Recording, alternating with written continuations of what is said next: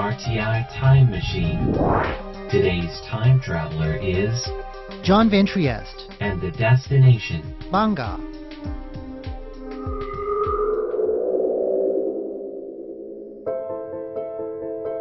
In 1709, people who'd arrived in Taiwan from China's Fujian Province staked out a new home along a riverfront area in what's now Taipei. These 18th century people had come to this area with an official license from the Imperial Chinese authorities. They were the founders of Bangka, a town that took its name from the word for wooden canoe in the language of the Ketagalan people indigenous to the area. From these beginnings, the town grew until it was eventually absorbed by the modern city of Taipei. During its centuries of development, the town has seen its share of important historical buildings built and its share of excitement. This week, we're going to look at the story of Bangka, also known in Mandarin as Wanhua, and visit some of the historical landmarks to be found there. In the very beginning, conditions were dangerous for new arrivals.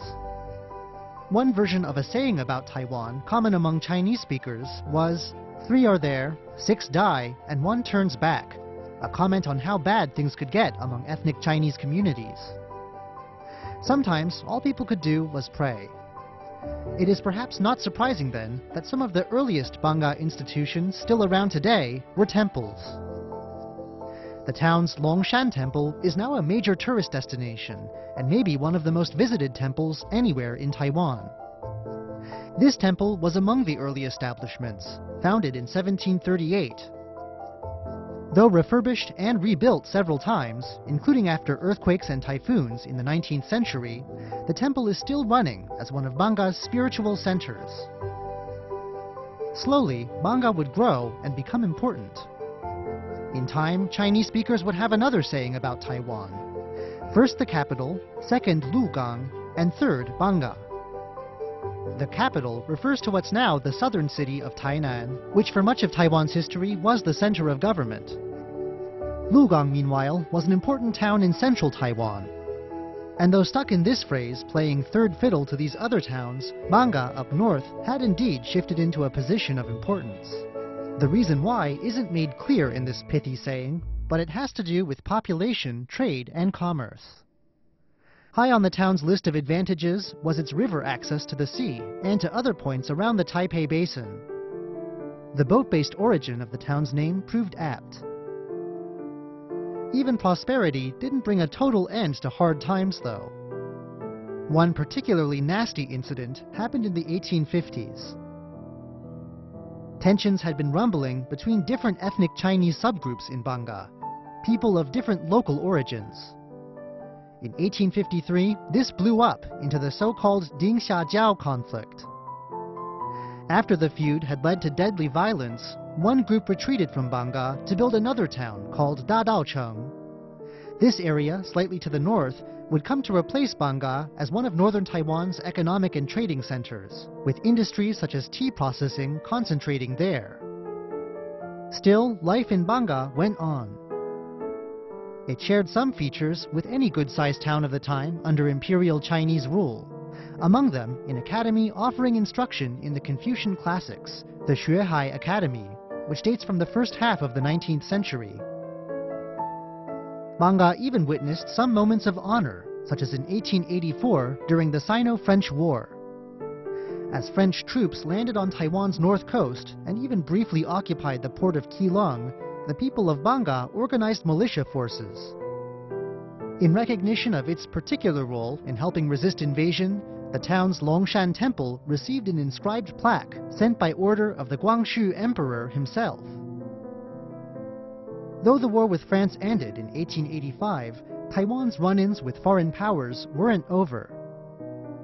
In 1895, another war ended with Taiwan under Japanese rule, signed away in the final treaty. Japan's 50-year colonial rule over Taiwan also left a strong mark on Bangka. Among the industries built up in Taiwan under Japanese rule was the sugar industry. Most production was in and around Taiwan's tropical south, but Bangka, up in the colder north, was home to a modern sugar factory that was a bit of an outlier, the northernmost in Taiwan. It opened in 1911, and the buildings still stand, reopened as a sugar museum. Japanese religious buildings also joined the ranks of the long-standing local temples.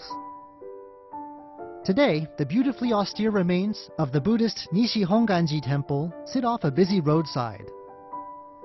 These plain wooden remains from the 1920s include a Buddhist bell tower, and they stand clearly apart from the elaborate designs of Taiwanese temples. Japanese rule also brought Bangka one of its chief centers of consumption and entertainment, the Red House. This red brick complex began life in 1908, the work of Japanese architect Kondo Juro. It's made up of an octagon attached out back to a cross-shaped section.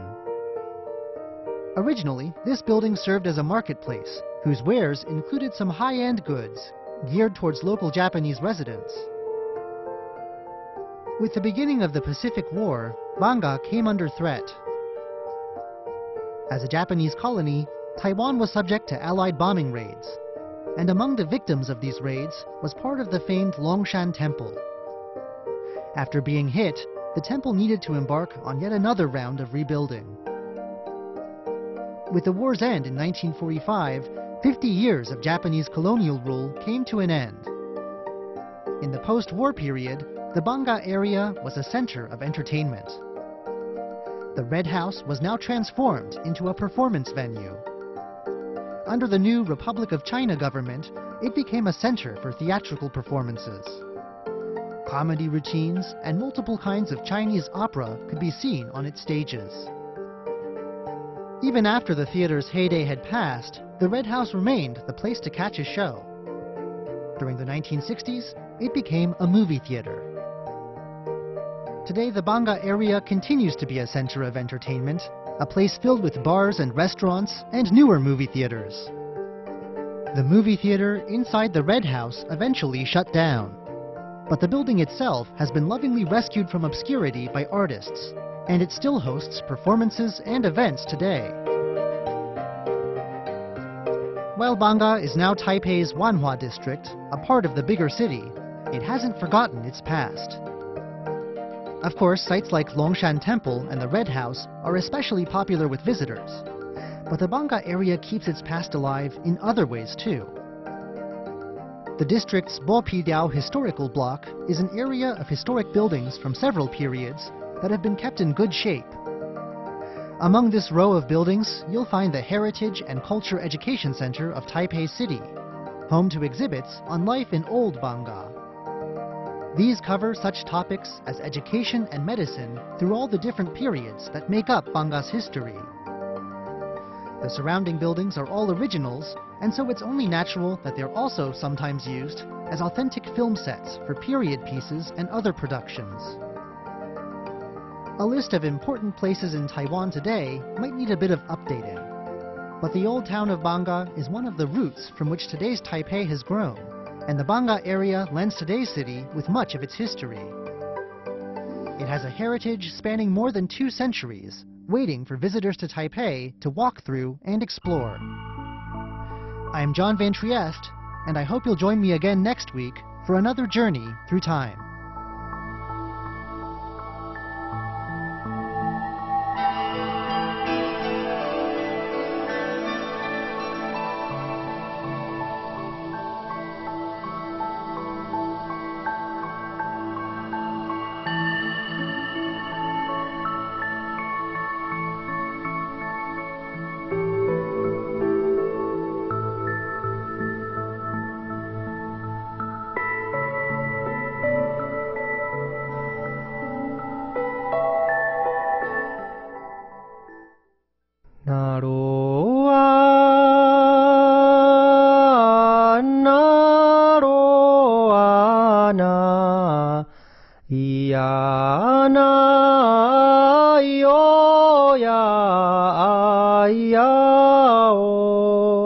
Idini kemai baiwana kanatar tu lengau. The sound of the Puyuma tribe on Radio Taiwan International.